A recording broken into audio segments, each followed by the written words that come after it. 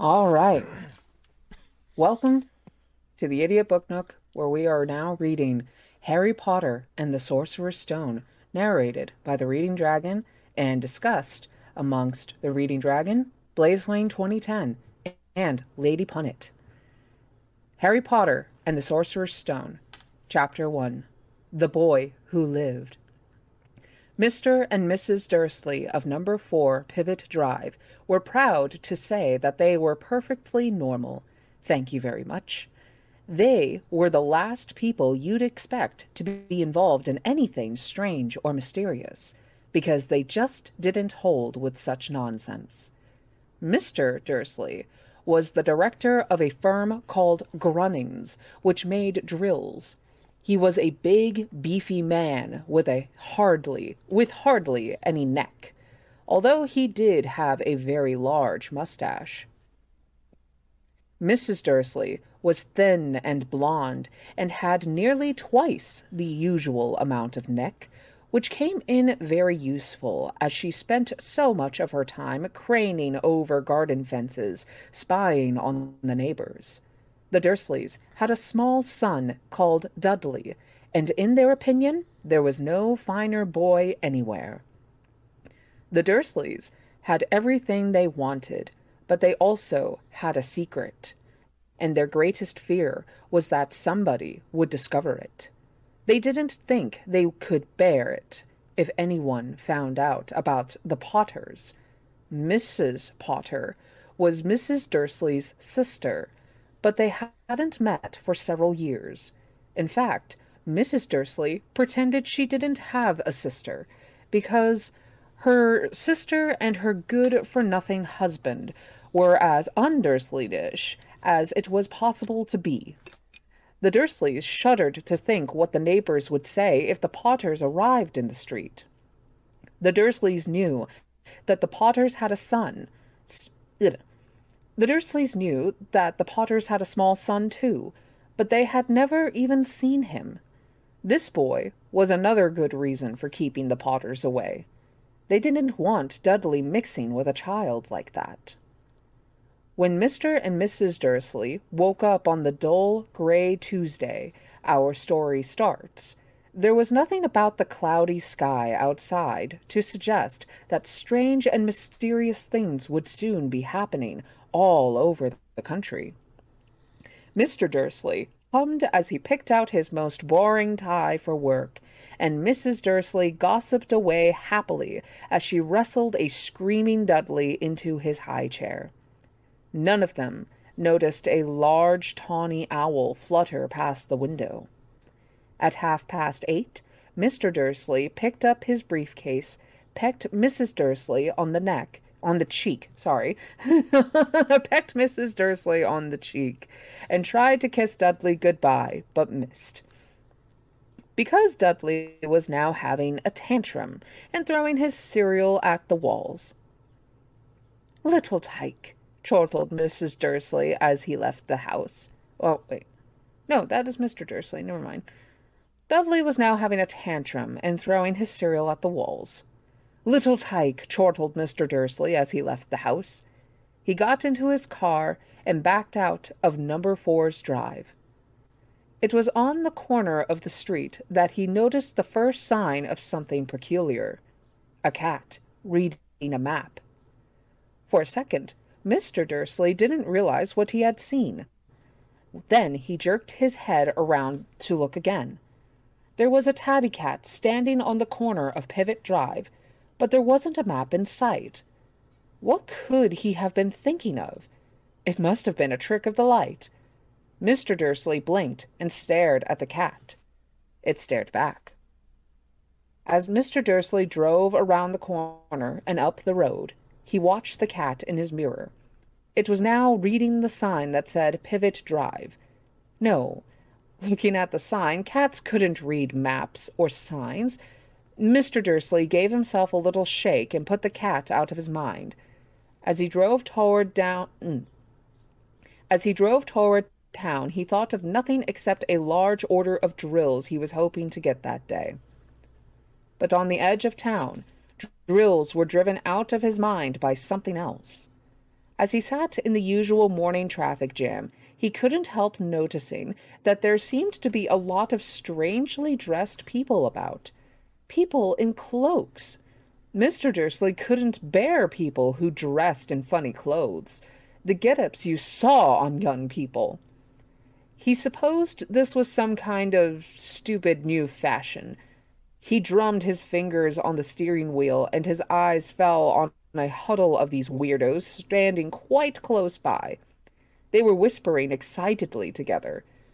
Mr. Dursley was enraged to see that a couple of them weren't young at all.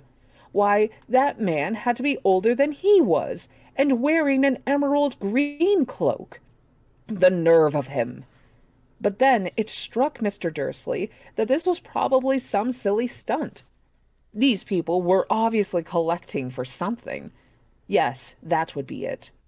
The traffic moved on, and a few moments later Mr. Dursley arrived in the Grunnings parking lot, his mind back on drills.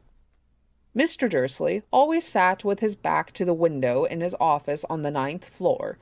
If he hadn't, he might have found it harder to concentrate on drills that morning. He didn't see the owl swooping past in broad daylight, though people down in the street did. They pointed and gazed open-mouthed as owl after owl sped overhead.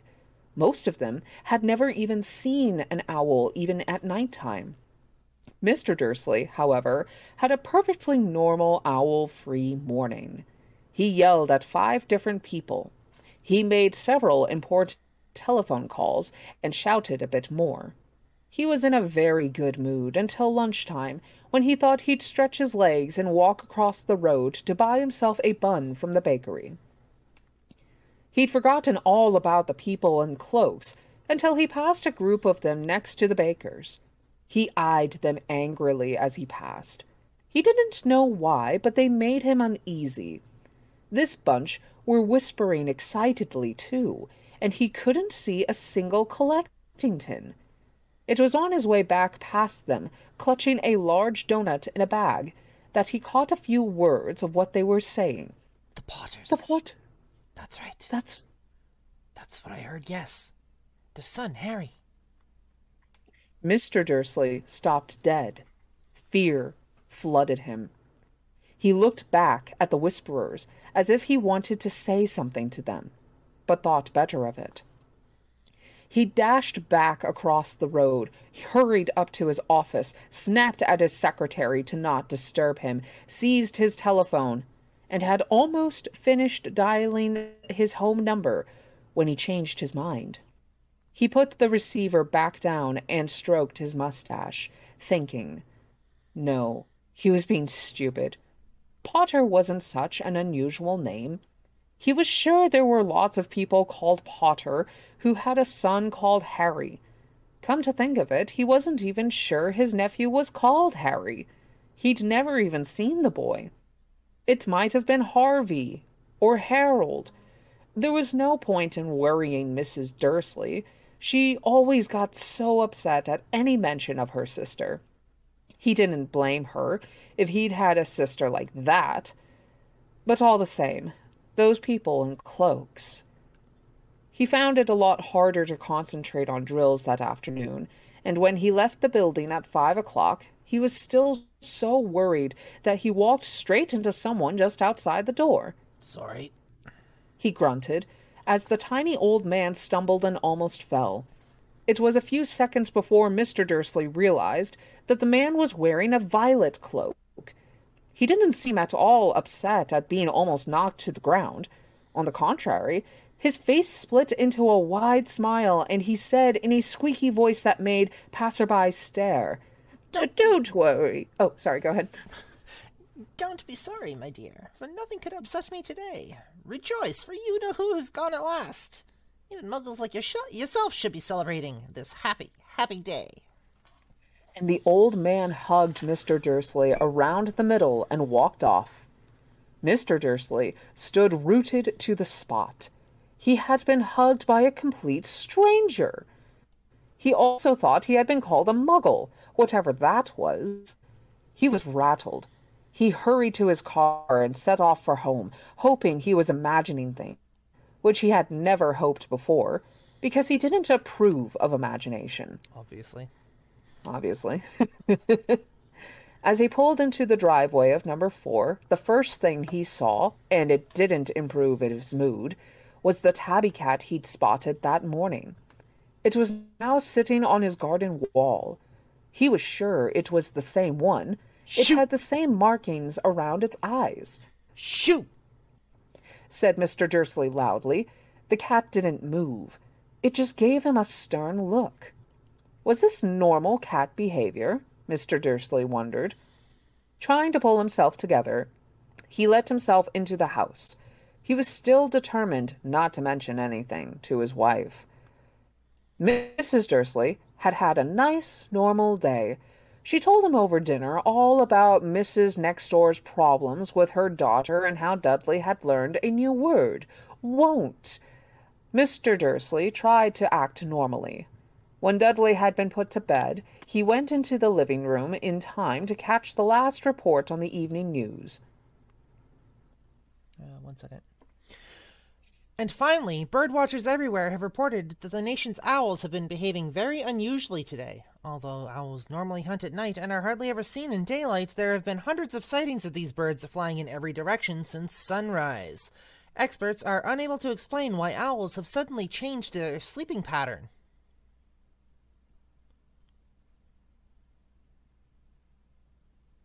The newscaster allowed himself a grin. Most mysterious. And now over to Jim McGuffin with the weather. Gonna be any more showers of owls tonight, Jim? Well, Ted, Said the weatherman. I don't know about that, but it's not only the owls that have been acting oddly today. Viewers as far apart as Kent, Yorkshire, and Dundee have been phoning in to tell me that instead of the rain I promised yesterday, they've had a downpour of shooting stars. Perhaps people have been celebrating Bonfire Night early. It's not until next week, folks. But I can promise a wet night tonight. Mr. Dursley sat frozen in his armchair. Shooting stars all over Britain? Owls flying by daylight? Mysterious people in cloaks all over the place? And a whisper about the Potters. Mrs. Dursley came into the living room carrying 2 cups of tea. It was no good. He'd have to say something to her. He cleared his throat nervously. Petunia, dear, you haven't heard from your sister lately, have you? As he had expected, Mrs. Dursley looked shocked and angry. After all, they normally pretended she didn't have a sister. No. She said sharply. Why? Funny stuff on the news. Mr. Dursley mumbled. Owls shooting stars, and there were a lot of funny-looking people in town today. So? Snapped Mrs. Dursley. Well, I just thought maybe it was something to do with, her crowd. Mrs. Dursley sipped her tea through pursed lips. Mr. Dursley wondered whether he dared tell her he heard the name Potter. He decided he didn't dare. Instead, he said, as casually as he could, Their son. He'd be about Dudley's age now, wouldn't he? I suppose so. said Mrs. Dursley stiffly. What's his name again? Howard, isn't it? Harry. Nasty common name if you ask me. Oh, yes. Said Mr. Dursley, his heart sinking horribly. Yes, I quite agree. He didn't say another word on the subject as they went upstairs to bed. While Mrs. Dursley was in the bathroom, Mr. Dursley crept to the bedroom window and peered down into the front garden. The cat was still there. It was staring down Pivot Drive as though it were waiting for something. Was he imagining things? Could all this have anything to do with the Potters? If it did, if it got out that they were related to a pair of... Well, he didn't think he could bear it. The Dursleys got into bed. Mrs. Dursley fell asleep quickly, but Mr. Dursley lay awake. turning it all over in his mind. His last comforting thought before he fell asleep was that even if the Potters were involved, there was no reason for them to come near him and Mrs. Dursley. The Potters knew very well that he and Petunia thought about the The Potters knew very well what he and Petunia thought about them and their kind. He couldn't see how he and Petunia could get mixed up in anything he might be that. Let me do that sentence again. He couldn't see how he and Petunia could get mixed up in anything that might be going on. He yawned and turned over. It couldn't affect them. Oh, how very wrong he was. Mr. Dursley might have been drifting into an uneasy sleep, but the cat on the wall outside was showing no sign of sleepiness. It was sitting as still as a statue, its eyes fixed unblinkingly on the far corner of Pivot Drive. It didn't so much as quiver when a car door slammed on the next street, nor when two owls swooped overhead. In fact, it was nearly midnight before the cat moved at all. A man appeared on the corner of the cat. A man appeared on the corner the cat had been watching. Appeared so suddenly and silently, you'd have thought he'd just popped out of the ground. The cat's tail twitched, and its eyes narrowed. Nothing like this man had ever been seen on Pivot Drive. He was tall, thin, and very old, judging by the silver of his hair and beard, which were both long enough to tuck into his belt. He was wearing long robes, a purple cloak that swept the ground, and high-heeled buckled boots. His blue eyes were light, bright, and sparkling behind half-moon spectacles, and his nose was very long and crooked, as though it had been broken at least twice. This man's name was Albus Dumbledore. Albus Dumbledore didn't seem to realize that he had just arrived in a street where everything from his name to his boots was unwelcome. He was busy rummaging in his cloak, looking for something, but he didn't seem to realize he was being watched, because he looked up suddenly at the cat, which was still staring at him from the other end of the street. For some reason, the sight of the cat seemed to amuse him. He chuckled and muttered. I should have known. He found what he was looking for in his inside pocket. It seemed to be a silver cigarette lighter. He flicked it open, held it up in the air, and clicked it. The nearest street lamp went out with a little pop. He clicked it again. The next lamp flickered into darkness.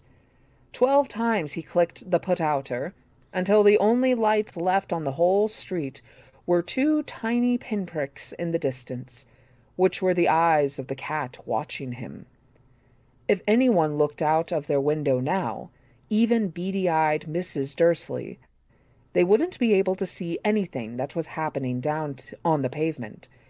Dumbledore slipped the put-outer back inside his cloak and set off down the street toward number 4, where he sat down on the wall next to the cat.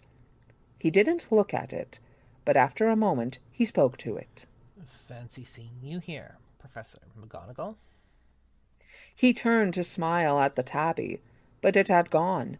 Instead, he was smiling at a rather severe-looking woman who was wearing square glasses exactly the shape of the markings the cat had exactly the shape of the markings the cat had had around its eyes. She, too, was wearing a cloak, an emerald one. Her black hair was drawn into a tight bun. She looked distinctly ruffled. How did you know it was me? She asked. My dear Professor, I've never seen a cat sit so stiffly.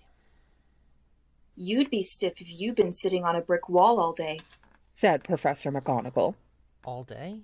When you could have been celebrating? I must have passed a dozen feasts and parties on my way here. Professor McGonagall sniffed angrily. Oh yes, everyone's celebrating all right. she said impatiently. You'd think they'd be a bit more careful, but no. Even the muggles have noticed something's going on. It was on their news. She jerked her head back at the Dursleys' dark living room window. I heard it. Flocks of owls shooting stars. Well, they're not completely stupid. They are bound to notice something. Shooting stars down in Kent. I'll bet that was Daedalus Digley. He'd never had so much sense. You can't blame them. Said Dumbledore gently. We've had precious little to celebrate for 11 years. I know that. Said Professor McGonagall irritably. But that's no reason to lose our heads. People are being downright careless.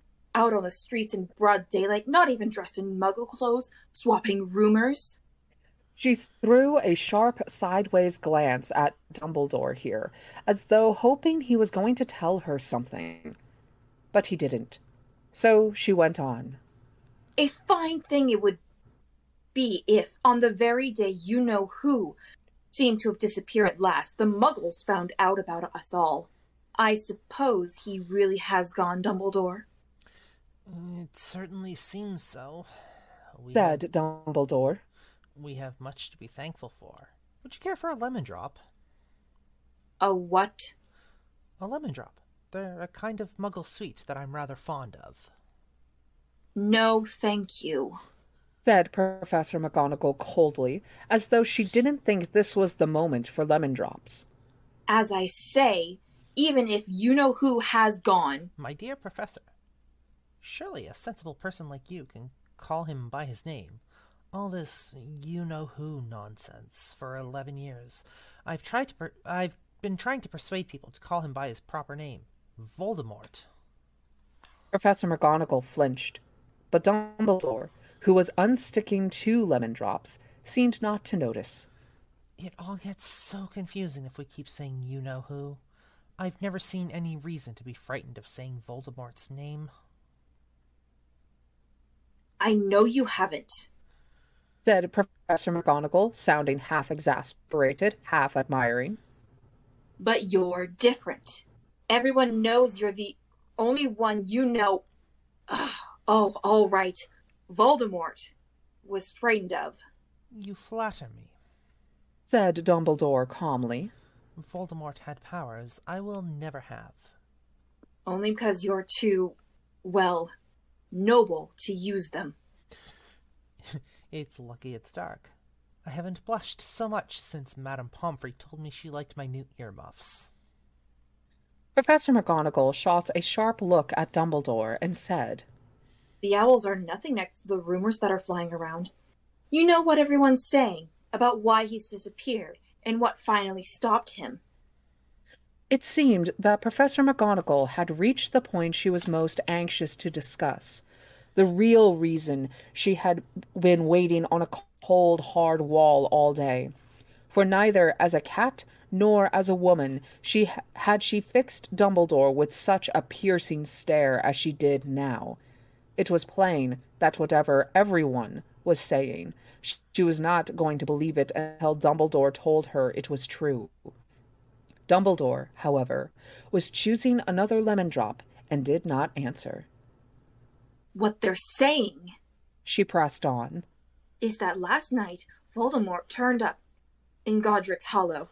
He went to find the Potters. The rumor is that Lily and James Potter that they're dead. Dumbledore bowed his head. Professor McGonagall gasped. Lily and James. I can't believe it. I didn't want to believe it. Oh, Albus. Dumbledore reached out and patted her on the shoulder. I know, he said heavily. Professor McGonagall's voice trembled as she went on. That's not all. They're saying he tried to kill the Potter's son, Harry, but he couldn't.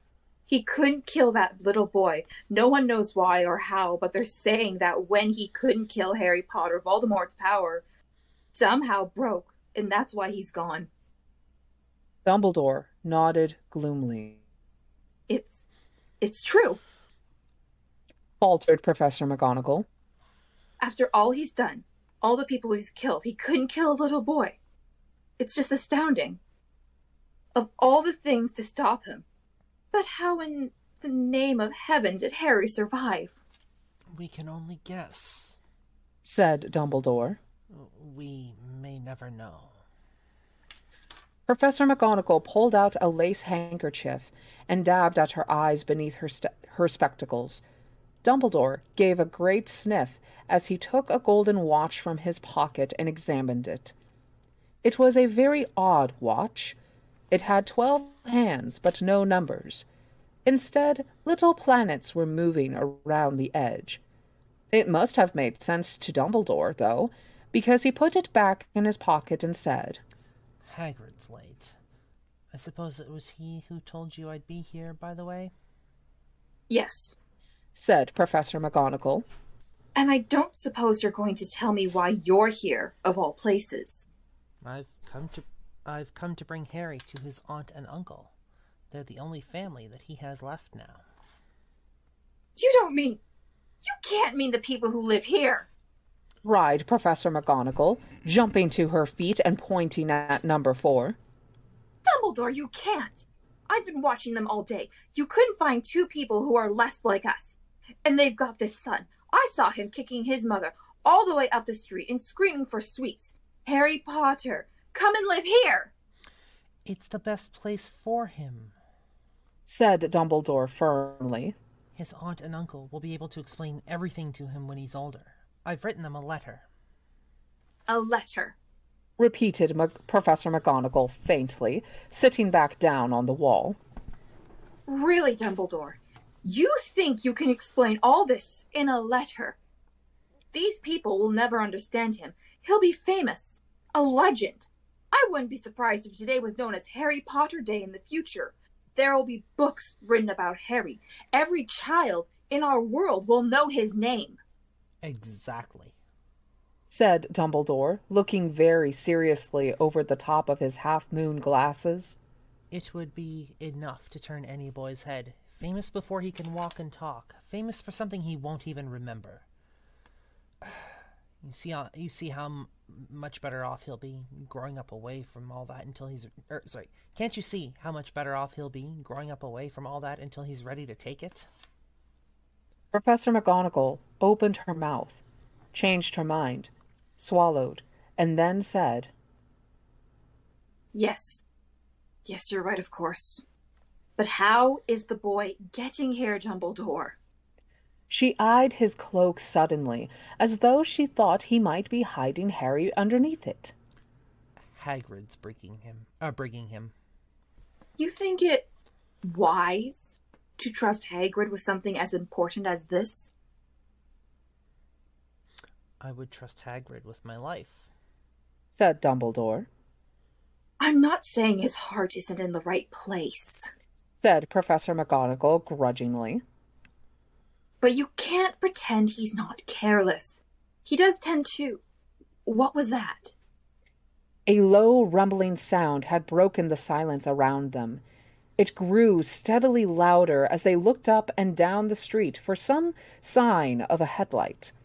It swelled to a roar as they both looked up at the sky, and a huge motorcycle fell out of the air and landed on the road in front of them. If the motorcycle was huge, it was nothing to the man sitting astride it. He was almost twice as tall as a normal man and at least 5 times as wide. He looked simply too big to be allowed, and so wild. Long tangles of bushy black hair and beard hid most of his face. He had hands the size of trash can lids, and his feet in their boots were like baby dolphins. In his vast muscular arms he was holding a bundle of blankets. Hagrid, said Dumbledore, sounding relieved. At last. And where did you get that motorcycle? Borrowed it, Professor Dumbledore, sir, said the giant, climbing carefully off the motorcycle as he spoke. Young Sirius Black lent it to me. I've got him, sir. No problems, were there? No, sir. House was almost destroyed, but I got him out all right before the muggles started swarming around. He fell asleep as we was flying over Bristol. Dumbledore and Professor McGonagall bent forward over the bundle of blankets. Inside, just visible, was a baby boy, fast asleep. Under a tuft of jet-black hair over his forehead, they could see a curiously shaped cut, like a bolt of lightning. Is that where? Yeah, Whispered Professor McGonagall. yes. Said Dumbledore. He'll have that scar forever. Couldn't you do something about it, Dumbledore? Even if I could, I wouldn't. Scars can come in handy. I have one myself above my left knee that is a perfect map of the London Underground.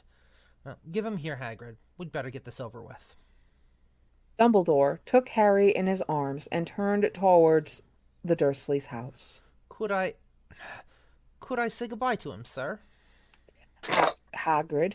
He bent his great shaggy head over Harry and gave him what must have been a very scratchy, whiskery kiss. Then suddenly, Hagrid let out a howl like a wounded dog. Uh, Sorry, what? Shh! Hissed Professor McGonagall. You'll wake the muggles. Sorry. Sobbed Hagrid, taking out a large spotted handkerchief and burying his face in it. But I can't stand it. Lily and James dead, and poor Harry off to live with muggles. Yes, it's all very sad. But get a grip on yourself, Hagrid, or we'll be found. Professor McGonagall whispered, patting Hagrid gingerly on the arm as Dumbledore stepped over the low garden wall and walked to the front door.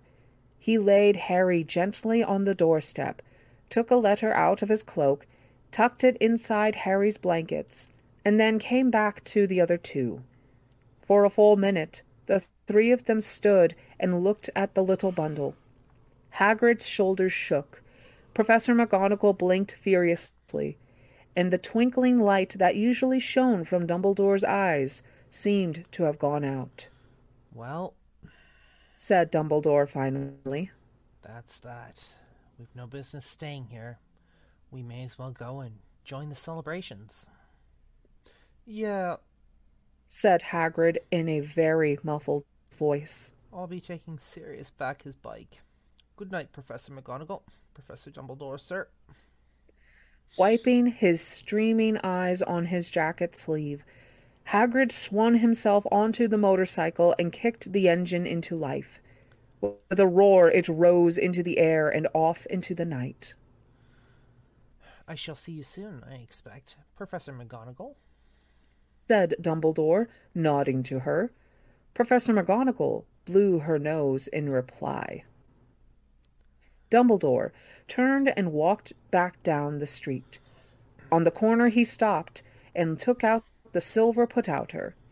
He clicked it once, and 12 balls of light sped back to their street lamps, so that Pivot Drive glowed suddenly orange, and he could make out a tabby cat slinking around the corner at the other end of the street. He could just see the bundle of blankets on the step of number 4. Good luck, Harry, he murmured. He turned on his heel, and with a swish of his cloak, he was gone. A breeze ruffled the neat hedges of Pivot Drive, which lay silent and tidy under the inky sky. The very last place you would expect astonishing things to happen. Harry Potter rolled over inside his blankets without waking up.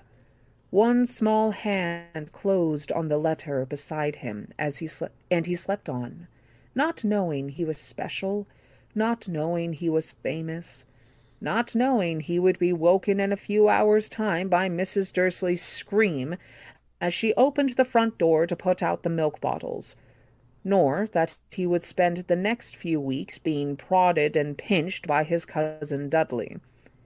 He couldn't know that this very moment People meeting in secret all over the country were holding up their glasses and saying in hushed voices, To Harry Potter, the boy who lived. Okay, so 2 things. Privet Drive. Privet? Privet. There's an R there. Hold on. Privet. Oh, God, I missed the R.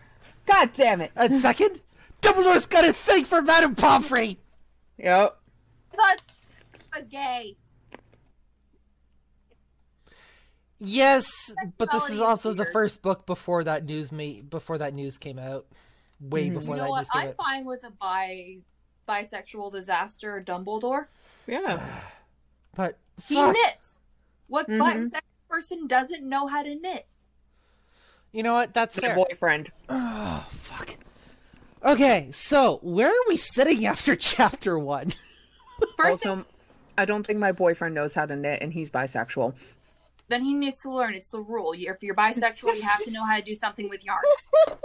I don't make the rules. I just tell them. God damn it. It's Wait. like how I'm asexual and I know how to crochet. So my Nathan doesn't know how to crochet. Lady Pundit, does your Nathan know how to crochet or knit? I don't think Nate knows how to crochet, but I think Nate follows a more long straight ally. So That's- he gets. That's fair. I keep forgetting. So where are we sitting after chapter 1? Like, One thing I would like to say is Yeah. I don't have a lot of complaints with chapter 1, surprisingly. It sets up a good narrative. It shows that the Dursleys really strive to be like this normal, everyday family. They don't want anything strange going on. They're not okay with things outside the box, which, bearing in mind for when the time period of this book is taking place, is normal. That is normal. Be expected. The interactions and the first introduction to magic, really well done. The little tidbits in that, and the fact that, yes, in fact, Sirius Black is mentioned, and there was plans for him down the line. yeah. Oh, yeah. Perfect. My issue is that they put Harry Potter in the beginning of November on a step stool and nothing but blankets and didn't think to knock the damn door. Mm-hmm. Do you really think the Dursleys would have answered to Dumbledore or McGonagall, though? No, it would have been ding dong ditch. Ding, ditch, baby.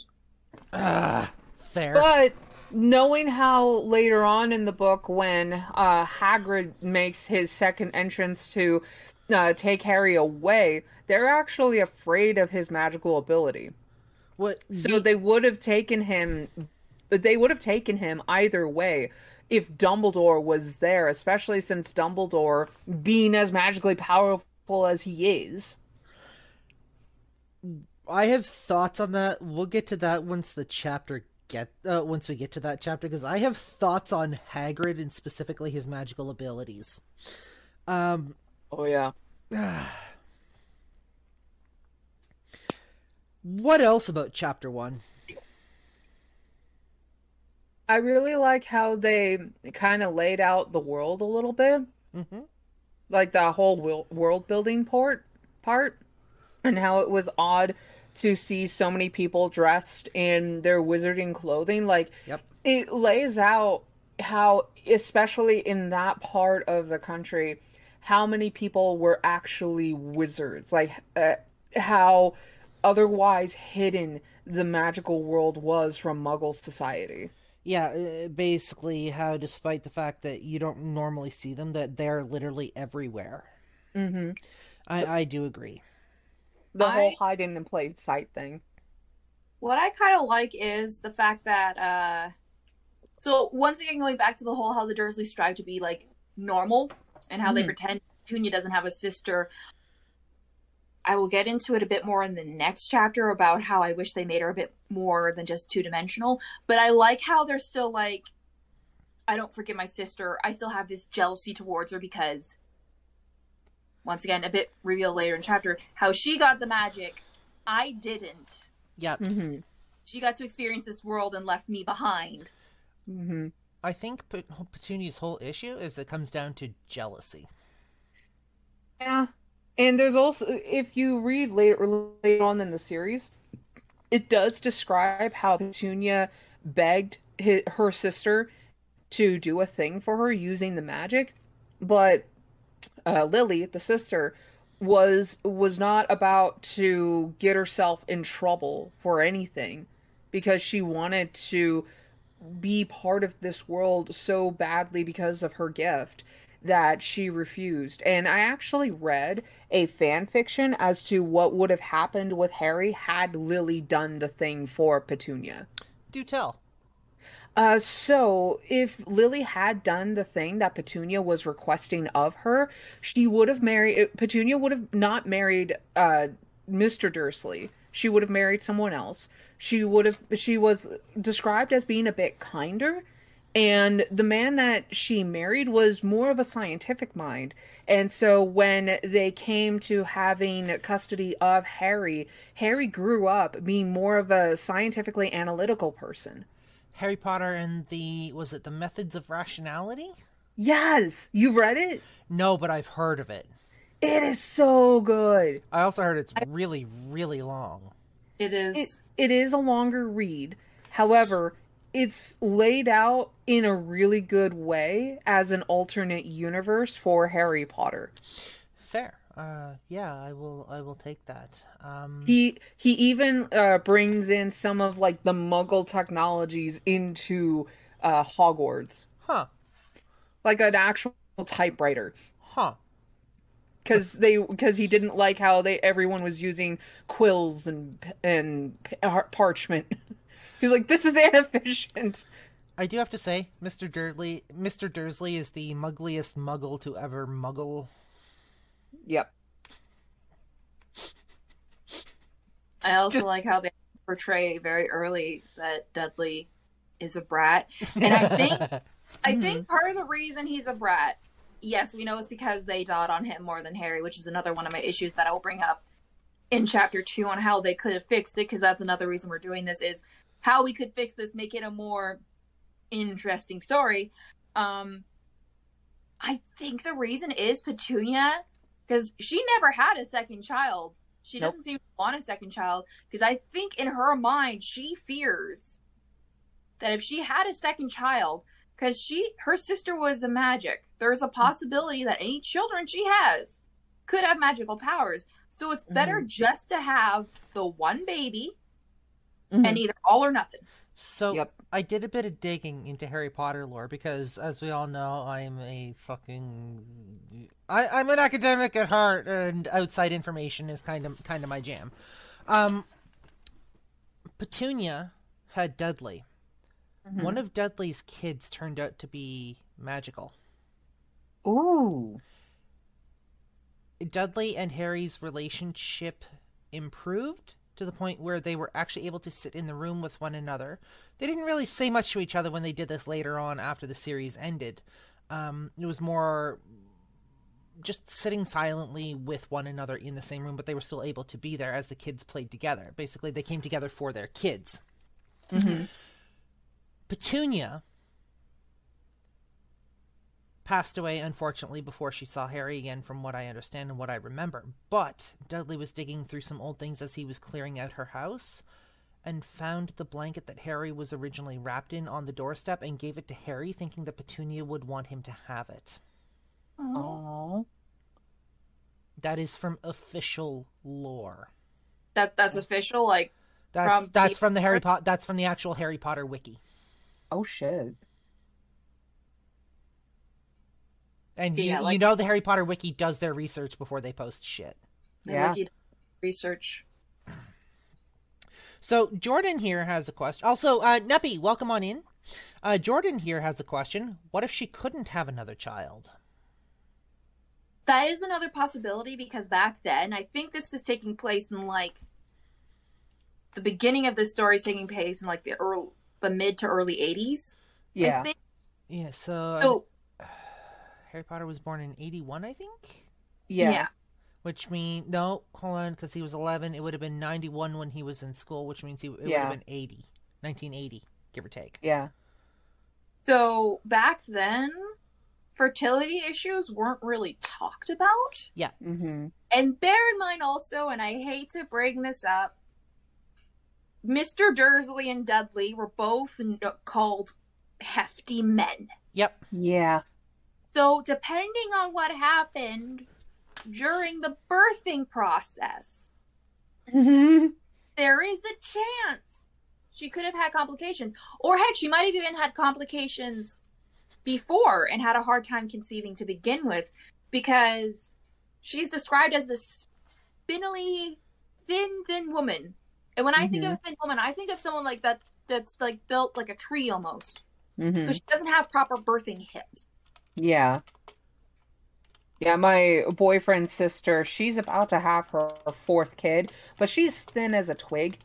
And she is already dealing with a lot of issues on top of her pre-existing health issues. So this is going to be her last kid. I would like to also point out that aside from the Weasleys, Mm-hmm. you don't see a lot of pureblood families actually having a lot of kids. Like if you look at the Malfoys, they only have Draco. Yeah. And everyone else, they don't talk about, oh, I have siblings. The only people you hear for sure that have like younger siblings besides for the Weasleys was the Cullens, and they're Muggleborns. Mm-hmm.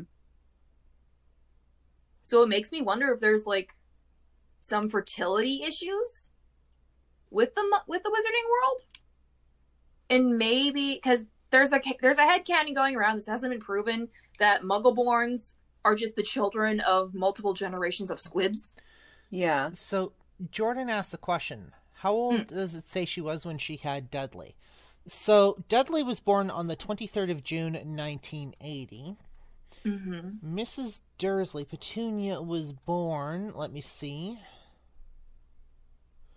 sometime pre-1960s. So you also have to think about the time period with the people having kids in that time period. Yeah. There was that whole thing in health generally where a lot of things, including homes, were made with lead. And it is being talked about now how lead and lead consumption, like through the dinner plates or cooking utensils that were made with lead, even children's toys that were made with lead, affected people's health almost to severity. So, I yeah. just had a Yeah. ooh, this might okay, now this is going a bit more into headcanon and theoretical thinking. But what if they were at first trying to have a second child? Because we know how I always picture Petunia really wanted a girl. She really wanted someone, maybe continue the tradition of naming her after a flower like the rest of her family. What if they couldn't because they got Harry, and they knew that with Vernon's salary alone, even though we know Vernon doesn't want to put much money into Harry, knew they couldn't financially have a third child? I mean, look what happened. You know what? I'm not going to get into that because that's a thing. Fuck, do I want to? What? Look at what happened with Harry in the bedroom. He didn't get that until like book 2. Mm-hmm. And that was And only that because was- they were forced to, because they were terrified of what would happen if they didn't. Yeah, after Dumbledore and McGonagall found out as to how Harry was being treated after the first book. Yeah. Oh, I actually read an interesting fan fiction about that. What's it called? It was called Harry. I think it was like Two Sides of the Same Coin. Basically, it was introducing the idea that the neighborhood on Purvitt Drive saw how they were treating Harry, and they started to gossip about it because they knew that the Dursleys were very big about not wanting to be the center of attention. Mm-hmm. But that was what Petunia wanted. And the reason Harry was even in the cupboard was because every time they tried to bring him upstairs, he would start screaming because he remembered what happened to him and his family when he went upstairs to the bedroom. And the only time he would calm down was when they put him in the cupboard because it was a small confined space. Oh, snap! Oh, shit. And I just thought that was such an interesting take on it because it explained it so well. And it just became a thing because even after he grew up and probably forgot about it, it was like he was comfortable there. He never said anything to like move out. Well, with the And he probably never realized that it was a trauma response until later on in life. which there's actually something to do with that. I think in chapter 2 or chapter 3. I'm pretty sure it's chapter 2, and we'll get into that at the end of that. Oh yeah, it was just an interesting take on it that it was a trauma response. And Petunia, they couldn't have a screaming child, so they just put him in the cupboard because that's where he would stop crying. Yeah. Wow. Wow. That is a pretty interesting take. And it's an interesting take also because it shows how Petunia's trying to like use heavy manipulation, and she has a lot of Slytherin tendencies because she wants her family to be normal. She wants everything to be perceived as normal as possible. And when Harry sees that, he's like 8 years old. He offers to help, and you see her try and like get him ready for the wizarding world by saying you should start writing in pen now because you're going to start learning to do it soon. And even comments how he should start getting used to fountain pens as well. And does other things like only makes his dinner when Vernon and Dudley aren't there and stuff, and gets him a bookshelf for inside the cupboard because she sees how he brings home books a lot, and she says don't think anything about it, don't even think about the day, because it was a birthday present, but she was trying to knock it off like it wasn't. Makes me wonder how Harry would have turned out if the Dursleys had have actually treated him with respect. I Well, that's one of the things I always wonder too. Or even not just respect, but gave him like treated him like a visiting relative. We're just Like gonna, not like full love and support and careness, but like we're gonna give you your basic necessities, we're gonna give you your basic needs, but we're not gonna love you like a child, like our child. I just want to interrupt here because here on Twitch we have actually just been rated by Team B42. Welcome on in. Hello. We have, let me scroll back to the beginning of the list here. Who do we have? We have Merciless Flower, Sergeant Soros, Mr. Briggsy. We have Crooked Spire, Chikachu, Pikachu. Exploding Beef, Sanchit, Kitten Right Meow, and Mr. Deviation, Team D42, welcome on in. We are doing our Idiot Book Nook as we do on Wednesday mornings. We start at 9 a.m. Mountain Time.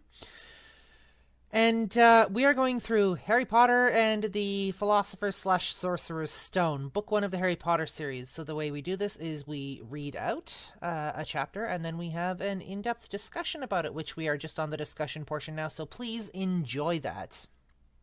And if you want to check us out on our socials, we have our social media links coming up here in the chat. Mr. Deviation, thank you for the follow.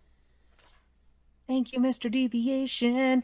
Thank you. Chikachu, we are having an in-depth discussion. Basically, we are reading through the book chapters, chapter by chapter. We're exploring this journey all over again, and then after each chapter, we stop and we have a discussion. We are also formatting this for podcast format, so that is a thing as well. Podcast will be out on the 7th, so roughly 5 days after we do each stream.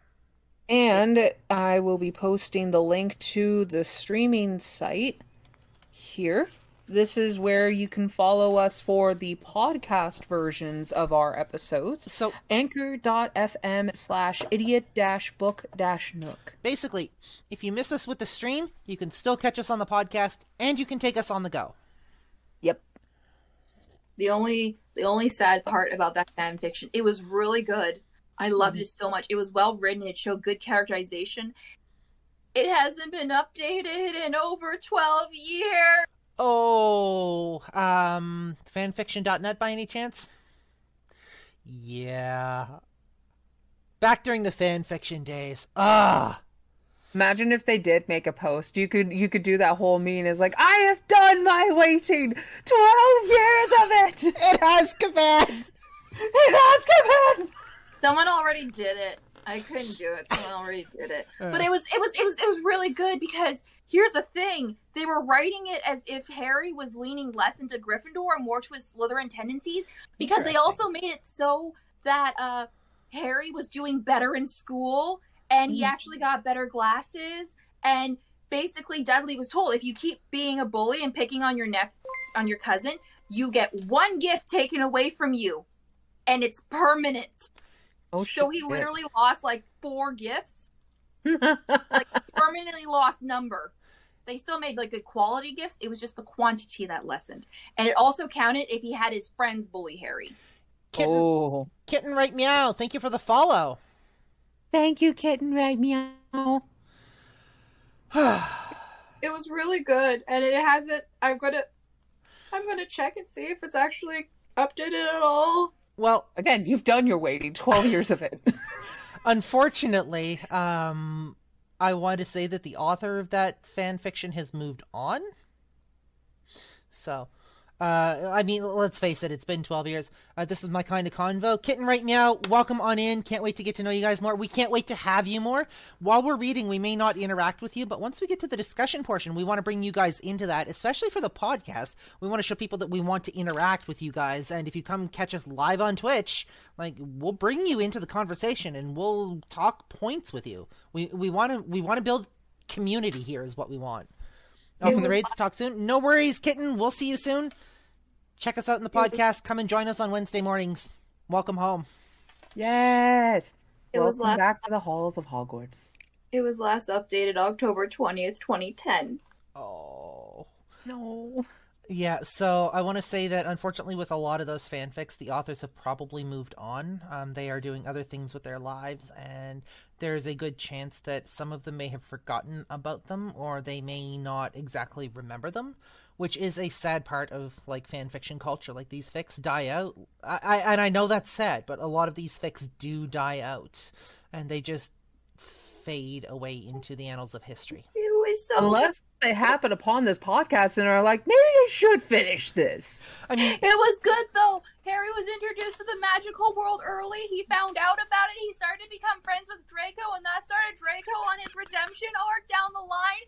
But I didn't get to see it because they stopped before they got to meet again outside because Draco wanted to see Muggle London. So, just putting this out there, if you are the author of that fanfic and you happen to come across this podcast or this stream and you happen to be watching or listening to us, please finish your fanfic, Lady Punnet and Thornwick would more than love to be able to finish reading that. We'll do a reading of your fan fiction. If you finish the fan fiction, I will read it. I will post it on all my things. If you finish the fan fiction, or if someone picks it up and adopts it, because it's been abandoned for like 12 years now. So I will read it.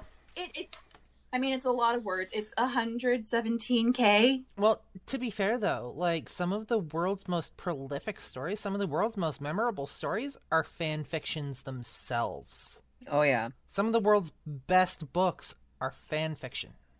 Mm-hmm. Just, we don't consider it that because they are literary works. Yep. So, Jordan the Dude says, I love fanfic Thornwick. Yeah. Look, I'm very passionate about that one. I like fan fictions because I like my redemptive storylines, my found families, my one that I've been reading, like, it's been based on a Tumblr trend called the Villain Wrangler, which is just this guy who goes to find villains for, like, the equivalent of Sick Kids Foundation or the Make-A-Wish Foundation because they want to meet them. And the first one was literally Poison Ivy because this girl wanted Poison Ivy to see if her plants liked her. Oh. And it was so good. And there was redemption. And he got kidnapped by the Joker later on, but he was okay, but still. Oh my god. Let's kind of rein this back in a little bit.